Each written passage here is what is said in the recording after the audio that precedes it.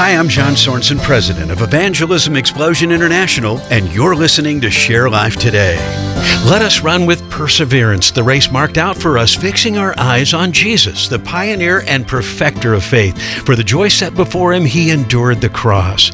These verses in Hebrews 12 clearly show us our greatest example of commitment at all cost, and that is our Savior, Jesus. He endured trials and suffering for the sake of our being saved, and we have the great privilege to tell others this wonderful news that Jesus died on the cross for our sins and purchased eternal life for us. We should be excited to do so. Yes, it can be scary, and there can be a cost that comes with sharing the gospel with others, but Jesus knew there would be a cost, and it didn't stop him. He laid down his life willingly, and so we should do the same and use our lives to lovingly and boldly share the gospel with others.